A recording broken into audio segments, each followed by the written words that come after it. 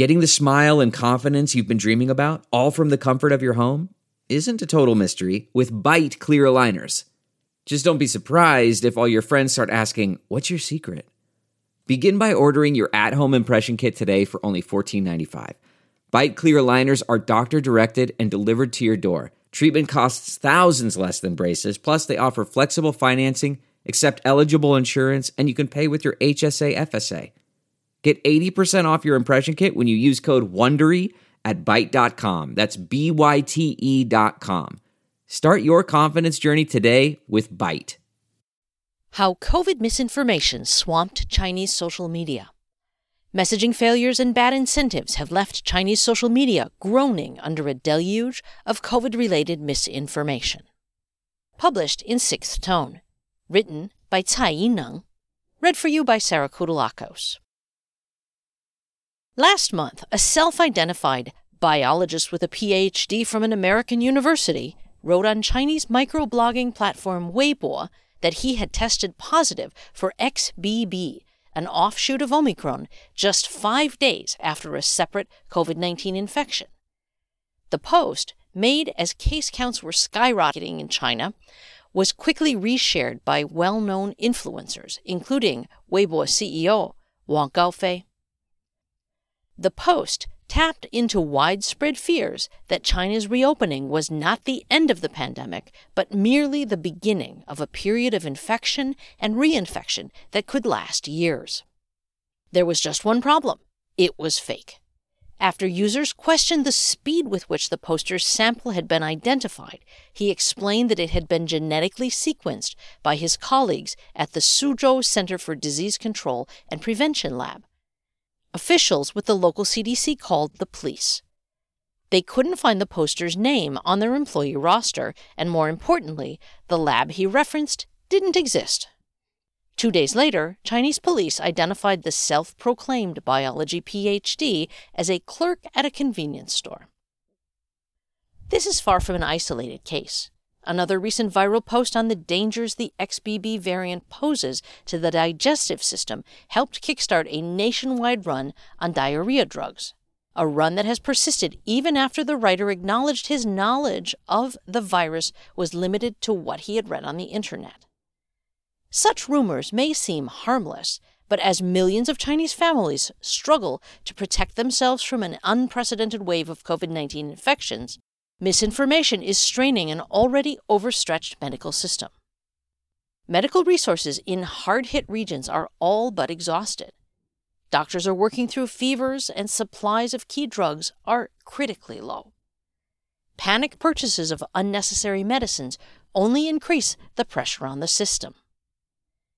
The appetite for COVID-related rumors in China reflects a broader failure by health officials to deliver clear and convincing information to the public.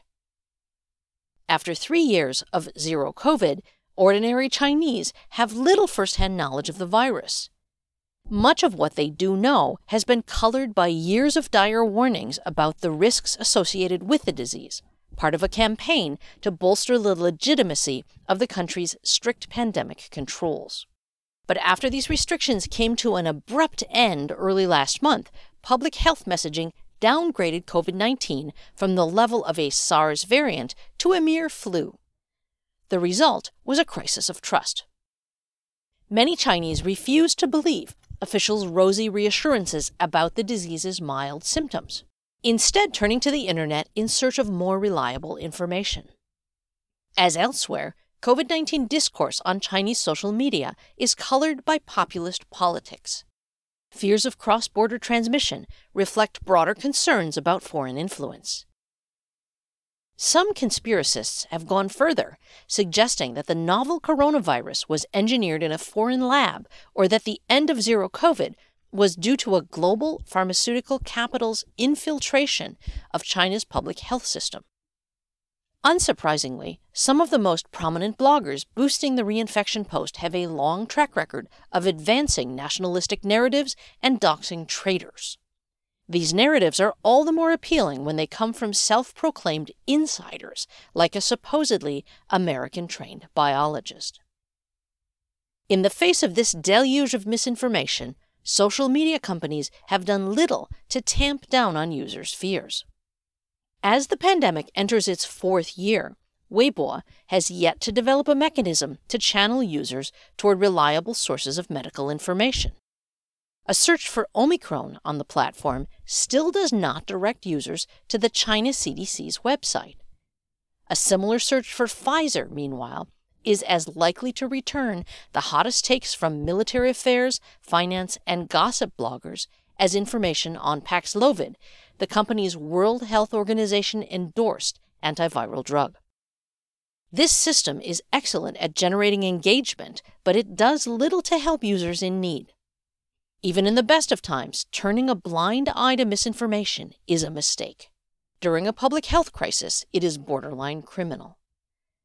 The Cyberspace Administration of China has repeatedly ordered platforms to clamp down on online chaotic phenomena. Just this week, Weibo announced punishments for more than 1,100 accounts accused of attacking experts and academics. But shutting down individual accounts has so far done little to alter systemic incentives favoring the spread of misinformation.